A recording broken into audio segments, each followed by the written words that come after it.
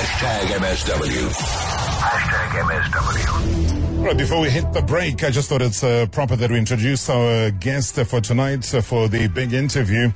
I'm not sure if you'll agree with some of the things that I'll say in introducing him, because, you know, when we just overawed with the kind of human being that he is, I mean, an all-powerful overlord in English refereeing, and not too many have survived as long as David Elleray has done. None provoke such strong feelings in the referee fraternity as he's done. And if you've watched football back in the earlier days, you'll never forget just what kind of nonsense whistleblowers go through. And here, you had a no-nonsense referee all round. And there are many, many reasons why I say that. I mean, who would ever forget when he sent off Roy Keane for that infamous tackle on Alf Inge Holland? The Kent-born official sending that abrasive Irishman off 4 times. Yeah, so he sent Roy Keane off 4 times.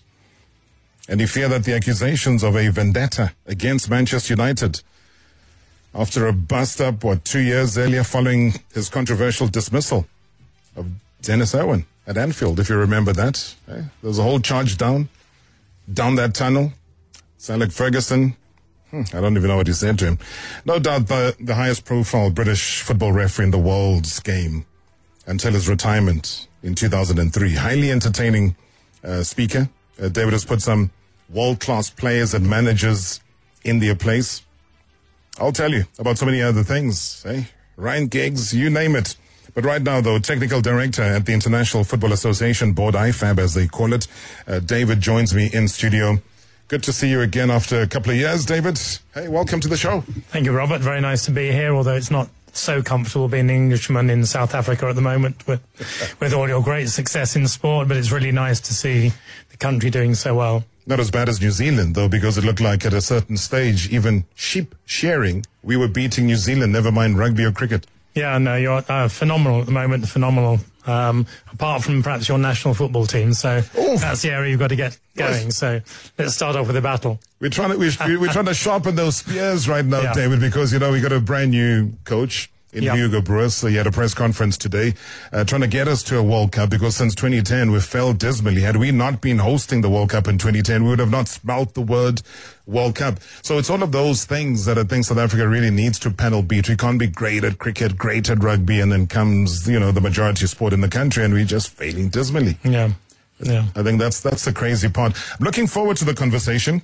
I just thought before we go for the break, let's get the greetings over, because when we come back, I don't even know where to start. There's so many things we need to unpack, but it's fertile ground, because the area of refereeing is so topical right now globally that it's best to begin that conversation right here. MSW live now on 947 Vuma FM, Rise FM, and Soweto Live at the same time. MSW. Well, he is a teacher, and he emphasizes that I call you David Elleray. This is Daniel Bennett. And I can't argue with teachers, because he's a professional person who's a professional teacher. So should I switch over? Should I call you what I've never called you before, David? Call me whatever you want. I'm sure you will. Well, there you have it, Daniel Bennett. Getting to observe South African football, and you were there. You were at the FNB Stadium over the weekend. Soweto Derby, the biggest of its kind when it comes to SA football. And I'm sure, like you always do, your eyes firmly focused on how the men in the middle operate, function. What did you make of that game, the 90 minutes that you observed? Well, it's very interesting because, of course, it's a big, big game, and contrary to popular belief, referees like to finish a game with nobody talking about them, and that was really the case on Saturday. You had a younger referee, I think a real talent for the future, and at the end of the game, nobody was really discussing anything. There were possible 2 incidents. Some of the Pirates fans were concerned about 1 or 2 incidents. There was a debate about was the goal offside or not, when it very clearly wasn't. And then the referee had a very big decision to make in the first minute with a late, lazy forwards tackle. And people saying, well, it could have been a red card. The great thing was he gave a yellow. He was strong. Nobody was discussing it afterwards. If he'd given a red, he could have, in a way, really influenced the game. So that was a referee that showed a great deal of empathy for the game. And that's what we want from our referees, to understand the law, but have a, what does football expect? What does football want? What's the spirit of football? And it's the spirit of the laws which are often as important as the precise letter of the law. No, that's an important thing that I can't miss. When you talk about the spirit of the law, the spirit of the game, there is nothing, firstly, wrong in giving a red card in the first minute of a game. No, and if it deserves a red card, it deserves a red card. But if you look at that tackle, it was a forwards tackle, and they often say forwards commit lazy tackles. His foot actually went in to try and block the ball, rather than him going in to tackle for the ball. As he lifted his foot, the defender's foot came up and there was a collision, caused, of course, by the attacker. But there was no malice there. There was no brutality. There was nothing that took it into the realm of serious foul play. It was a collision. It was lazy. But interestingly, and we'll talk about VAR later, if you took a still of the moment of impact, it was high up on the shin, a still would say that's a clear red card. And that's where you need to see the entire flow of the picture and see little intensity, trying to block the ball, coming together. If that contact had been made with the defender's foot on the ground, that would have been more serious, because when the foot's on the ground, there's a bigger chance of the leg breaking there. But when the leg is hanging there, following through from kicking the ball, it was the correct decision from the referee, probably assisted by his assistant referee, and got it right. Nobody spoke about it, and that's the great thing from the derby. It wasn't the greatest match of Soweto derbies, but nobody talking about the referee. That's a perfect referee's afternoon. Nobody knows you were there. Yeah, but I agree. I think just in terms of the quality, it wasn't one that we'll talk about for years to come. It was a football game. A result was accomplished, and Pirates walk away the victors on the bragging rights and the 3 points, etc. The spirit of the game, I go back to that again, because sometimes there's been a debate to say, are referees supposed to referee the occasion? You know, we've had some very brave referees here in South Africa who have not really cared whether it is a Soweto derby, but if a decision has to be taken, it has to be taken. How much of that, monitoring that occasion versus, as you say, the severity, if it's deserving, then you get it, plays a hand to say, maybe let me not spoil this encounter so early on in the game? I think referees have got to be brave, and what we always say is a red card is a red card is a red card, first minute, last minute. A yellow card there's a degree more flexibility there, and you need to feel the atmosphere, you need to feel the need of the game, and referees generally don't like giving yellow cards too early on, because it can set a standard which then inevitably results in 5, 6, 7 yellow cards, a second yellow card, and refereeing is a little bit like the police, and we say in the UK that the police are there by the consent of the people, which means that in a way the people have to ultimately respect the police to follow what they want the police to do. And refereeing's a little bit the same. And if referees have football at least understanding what they're trying to do and working for football rather than against football, which some people think, it's the referees with the empathy, with the feeling for the game, that apply the laws in a sensible way for the benefit of the game and to protect the players, that's important. And we often say, if you come off the field with 5 yellow cards and they're all for kicking the ball away, saying 1 or 2 bad words to the referee, and you've missed the worst foul of the game, and that didn't get a card, you won't have the respect. And it's much better to be known as a referee who is strong on the physical and manages the technical, because I think that's what football people want all around the world. With that in mind, let me bring in something that was I mentioned, which is obviously seen around the world as being hugely controversial, that of time wasting. Because if I'm not mistaken, that is what led to the sending off of Irwin in that game. And people, I think today, when you look at referees, yes, they still referee very, very stringently on that. But I don't know when it kicks in, at what stage, how many seconds they allow for that to happen. But do you believe, though, that given your experience and what it caused back then as far as erections were concerned, is that still applicable? Do we see it being applied in today's game? Yes, and in fact there's been quite a move within IFAB, within Europe, within the Premier League, to deal much more strongly with time wasting. And there are 2 elements to time wasting. People concentrate on the time lost, but often it's not the time lost that's the purpose. It's actually to disrupt the tempo and the emotion of the game. So what you'll find is one team's doing very well, the other team are under pressure. So they'll try and slow the game down. They'll commit small fouls. They'll kick the ball away. They'll go down with injuries to disrupt the tempo. And it's the tempo disruption which we need to deal with. And the Premier League are dealing with it very strongly this season. You'll see more yellow cards for stopping free kicks, kicking the ball away. And with the Irwin one, it wasn't so much the fact that he kicked the ball half the length of the field to waste time. He did it to stop Liverpool taking a quick throw-in an attacking position. So it was as much tactical as time-related. And we're very keen in football at the moment that, as you'll see with all this increased additional amount of time, that people want to see more football. And if you're going to a match which is 90 minutes and the ball is only in play for 45, 46, 47, you're being shortchanged. And so the desire is, let's try and get the ball up in play for about 60, 60-plus minutes. Stoppages are part of the game, but they should be short, and people want to see football being played. My worst conversations are about refereeing because they're the shortest.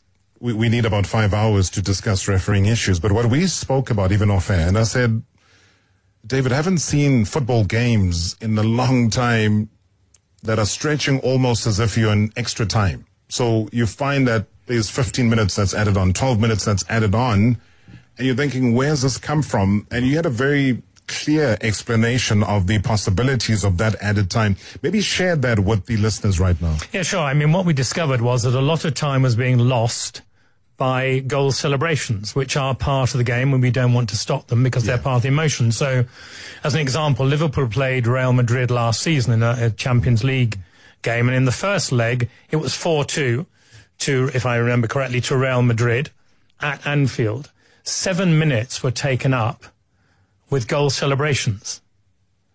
And that was time lost. Yeah.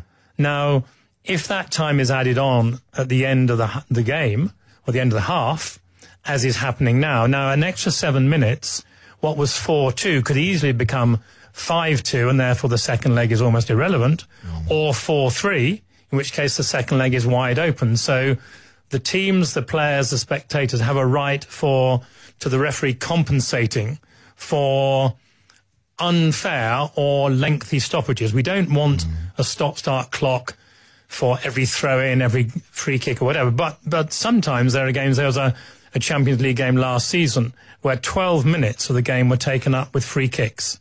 8 minutes were taken up with goal kicks. So how do you circumvent that? How do you bypass that? Because free kicks are part of the game. It's just how quickly or when people decide, or, when the line is drawn. So all of those things are part of the game. The new game having to give an instruction of the ball needs to be placed here, the wall needs to be placed here, etc. By that time, you've eaten away over a minute plus. Yeah, and some of those you do need to speed up. And I think that referees are beginning to get a bit stronger even on goal kicks. And it depends on the time of the game. One of the other areas we're looking at this year is goalkeepers holding the ball for more than 6 seconds.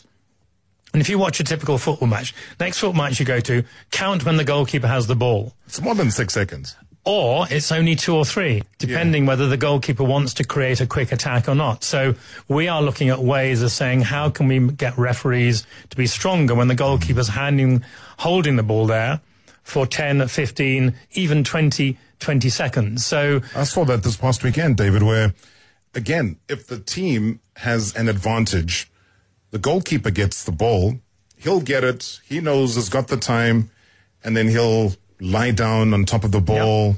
So that's eating away. And I'm thinking, but that's already 4 seconds. Then he's going to get up, that's another 2 seconds, but he never gets blown for the 6-second rule. No, and one of the problems is that if you blow for breaking the 6 seconds, it's an indirect free kick about 6-7 meters from the goal line, which is impossible then.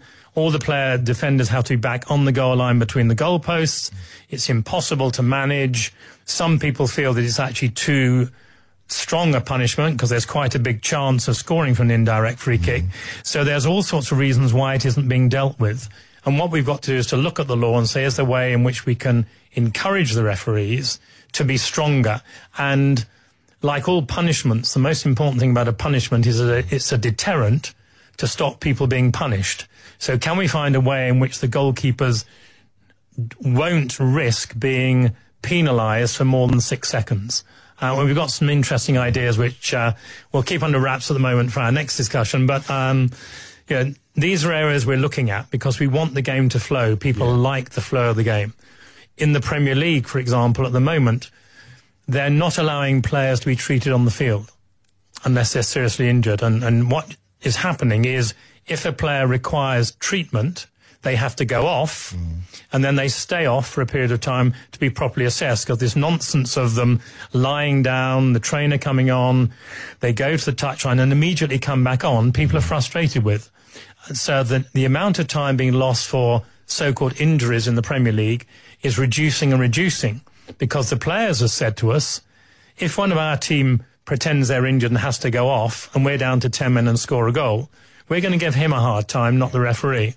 So it's becoming self-regulating. So this area of time, we're working at hard, but we realise that there are natural stoppages in the game, and even the fittest players, even the fittest referees, also need a bit of a break during the game. Yeah, and I mean, you talked back then, I think it was about 2 years ago, when the offside review was under review, and it was a case of, are people overstressing offside? And you said, and I quote at the time, it's about giving more and more benefit to the attacker.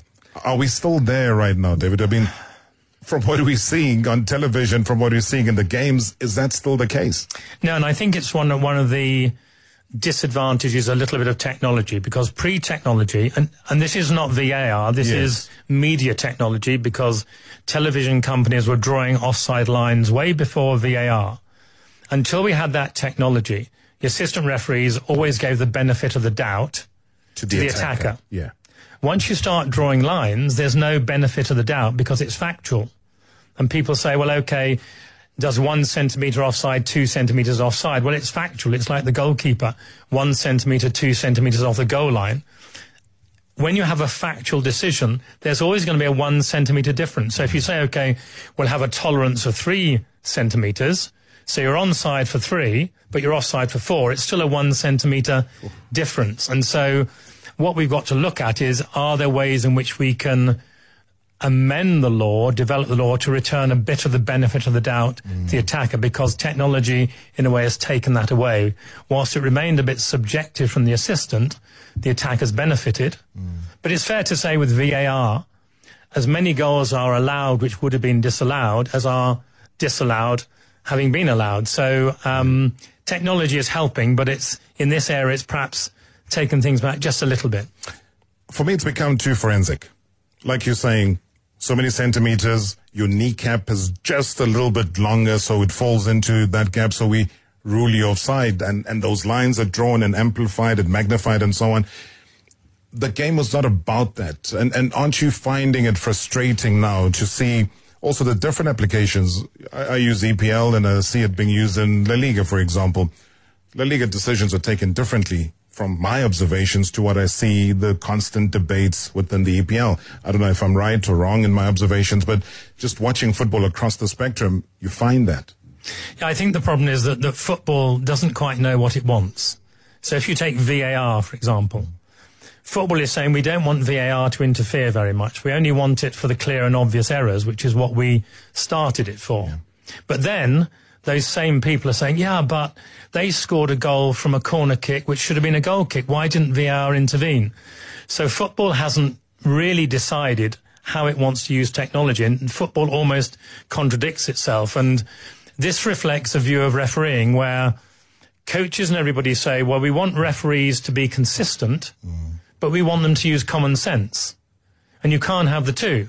Consistent means a particular foul is a yellow card in every game at every moment and every minute of every game. Common sense is, well, it's been a lovely game, there's been no yellow cards, you've got a yellow card foul in the last minute, but we don't need it because the game doesn't need it. And the consistency versus common sense argument is a little bit the same with VAR. Some don't want much VAR intervention, some want it for everything. You know, some want second yellow cards. Some want, as I say, corner kicks to be checked, because if you get a go, and there was a game early this season in the EPL where Arsenal played Man United, and at half-time, the pundit spent 3 minutes analysing whether the corner from which I think Arsenal scored should have been a corner or not. Did it get a deflection or not? So is that what football wants? Because in the end, we respond to what football wants. At the moment, we're getting mixed signals. But the general view, I think, for VAR is we brought it in for clear and obvious errors in match-changing incidents, which are direct red cards, goals and penalties. Nobody writes the headline, Soweto derby decided by wrong corner kick, or Pirates cheated by throw-in. So we should keep it for the big decisions where teams can't recover if the referee makes a mistake. If the referee makes a mistake by giving a corner, which is a goal kick, the team can still stop that corner becoming a goal. Yeah. No, absolutely. Nothing is a given. Nothing is obvious. Well, clear or obvious, whichever way it is. David Elleray, my guest here tonight. We're going to take your calls. I see a lot of your voice notes that are coming through. Do send them through. Any questions? As I say, we learn, and we've got the right man right here in studio. Marawa Sports Worldwide Live. In 3, 2, 1. On 947, Vuma FM, Rise FM, and Soweto Live. #MSW. Good evening, Mr. Marawa, and good evening to your guest, former referee, Mr. David Elleray. My only question to the former referee, Mr. Marawa, is that since we all know that in Europe, all their leagues are using VAR, but there is still that cry from some people who still believe that VAR is not doing any justice in terms of decision making. So are there any plans from their side to maybe implement something like goal line technology, whereby you won't have to run to that panel of VAR during the game to ask for a review? Thank you, Mr. Marawa. Good show. Swaledi, thank you so much indeed. My guest tonight, David Elleray, is here. Pretty much in the heartbeat of what happens in the world of refereeing. He is Technical Director at the International Football Association Board, IFAB, and he is here live with us in studio. Maybe just bits and pieces of that voice note.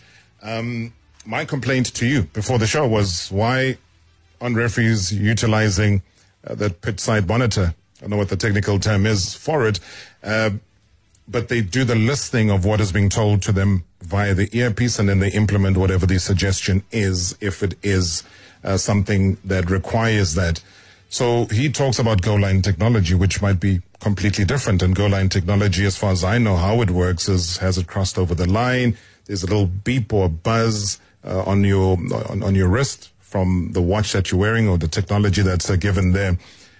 What for you do you make is the more reliable, and aren't the referees utilizing pit side? Are they deliberating a little bit more? Maybe just break it down in all its confusion. Yeah, I think what we have to understand is in football there are two types of decisions. They're the factual and the subjective, a little bit like cricket. So cricket technology works well, a run out, a stumping. Tennis uses technology well because the ball is either in or out. Yes. There's no debate. So goal line technology is a factual decision. FIFA are working very hard on offside technology, semi-automated offside technology. But if you look at offside, which in a way reflects the whole of football decision-making, there are two parts to offside. Are you in an offside position, which is factual, and are you then committing an offence in that position, getting in the way of the view of the goalkeeper? So we can use technology for the factual decisions, and we could extend goal line technology to the whole goal line. We could have touchline technology. We could have offside position technology, but then was that handball or not, or was that foul a red or yellow card, is not subject to factual technology. It's somebody's opinion. And so what happens with the VAR is that when referees give decisions now, they tell the VAR what they've given. So for me, no penalty, the arm was in a natural position. The VAR looks at the replay, and if what the referee has described is what the replay is showing, normally that's what's called check complete, we carry on. But if the replay is showing something very different, that's when the conversation starts. So I would say, for me, that was a yellow card because the foul was a foot-on-foot foul. If the replay shows, in fact, it was foot on knee, then the VAR would say, no, the contact was above the ankle. it's moving now into a red card situation, that's when they use the monitor. So they don't use the monitor for factual, but for subjective, they need to.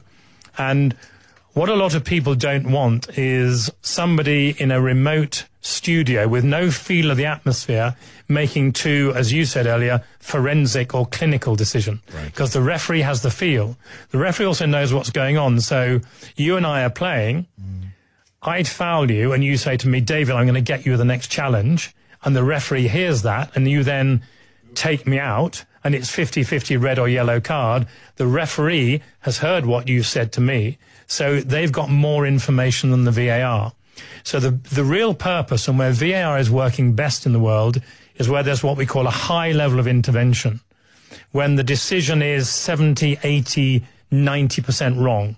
Not 65% wrong, not 55% wrong when it's subjective, but when it's very clearly wrong. And that's why we talk about it being a clear and obvious error, because we don't want the game re-refereed by somebody in effectively a television studio somewhere. And the players somewhere away from the stadium, which is what people don't understand, is that they're not physically there. So they don't feel it.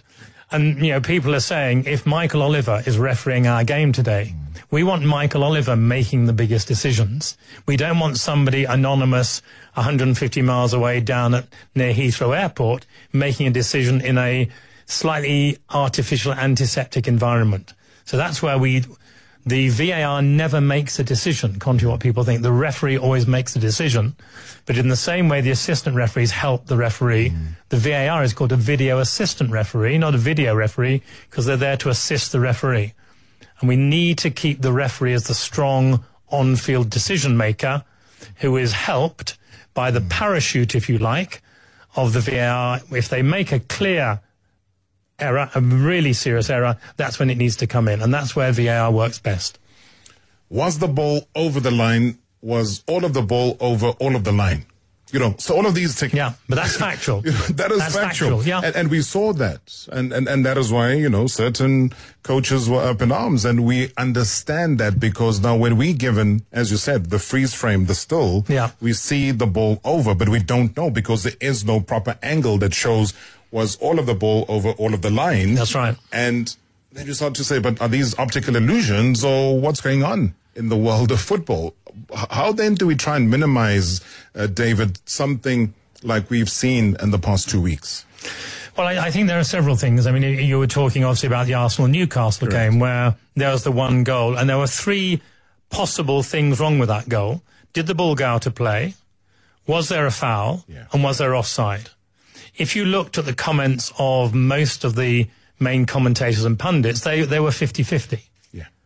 So the starting point is the referee is right unless there is clear evidence that he is wrong or she is wrong. A bit like when you go to court, you're presumed innocent unless there's clear evidence you're guilty. So if there's no angle that says the ball was out of play, then the on-field decision, which said it didn't go out of play, stays.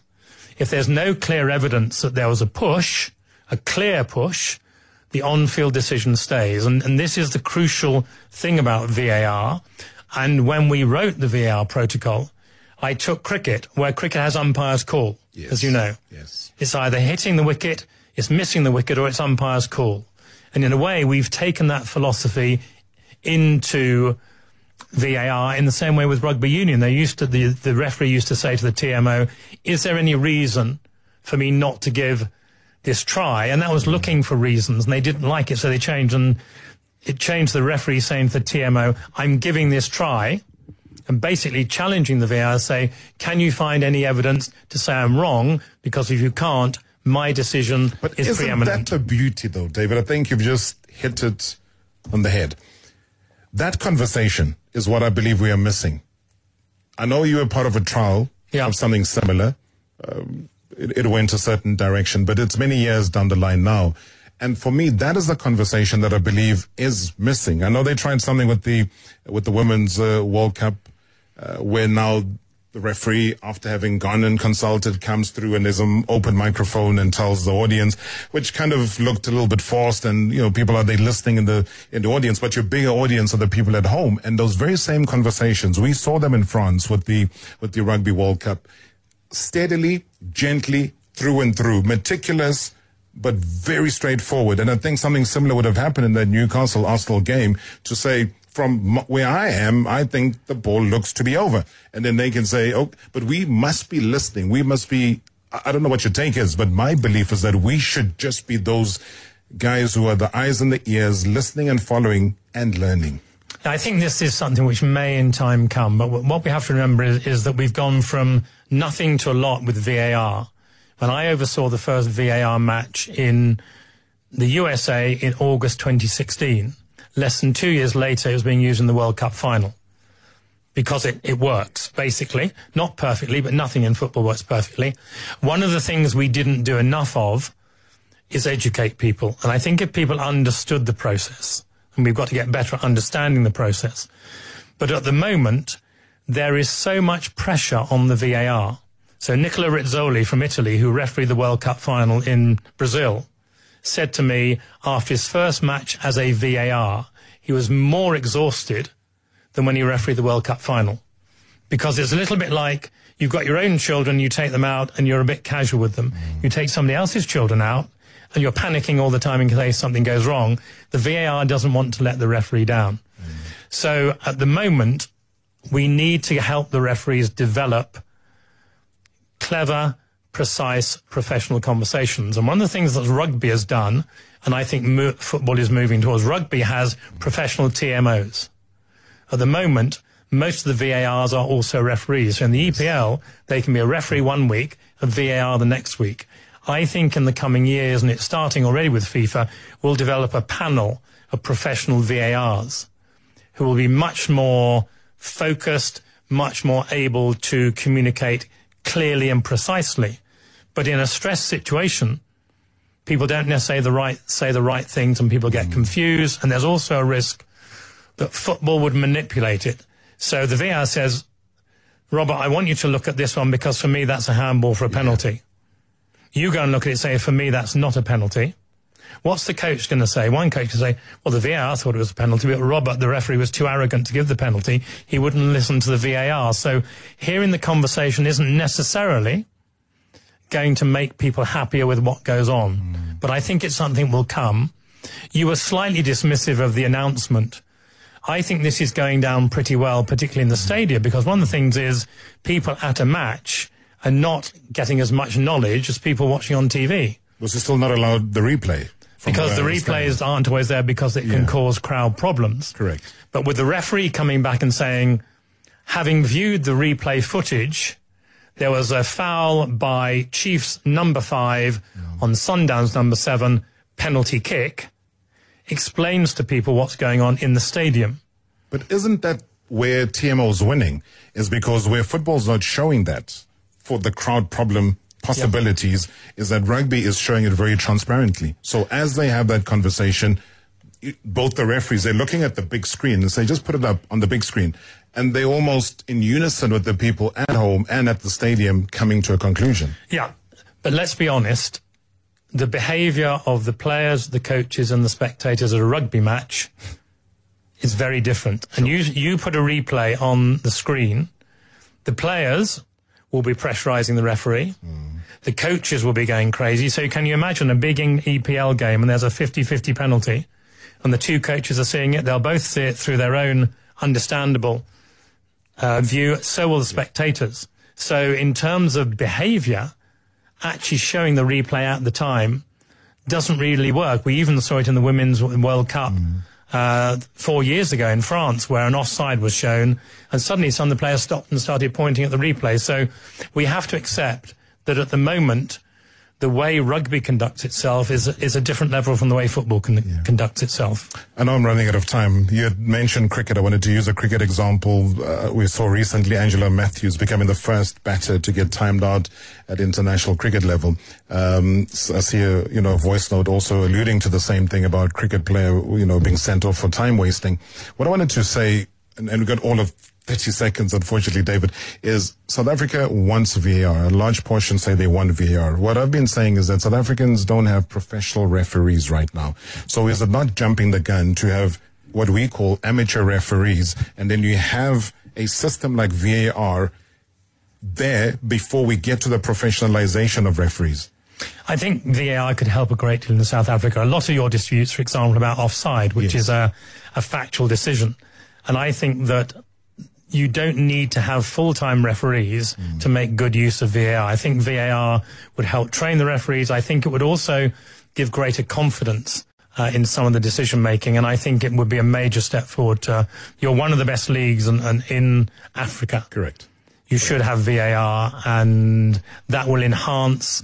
And VAR takes away all sorts of issues because people understand the referees look to the replay is given the penalty.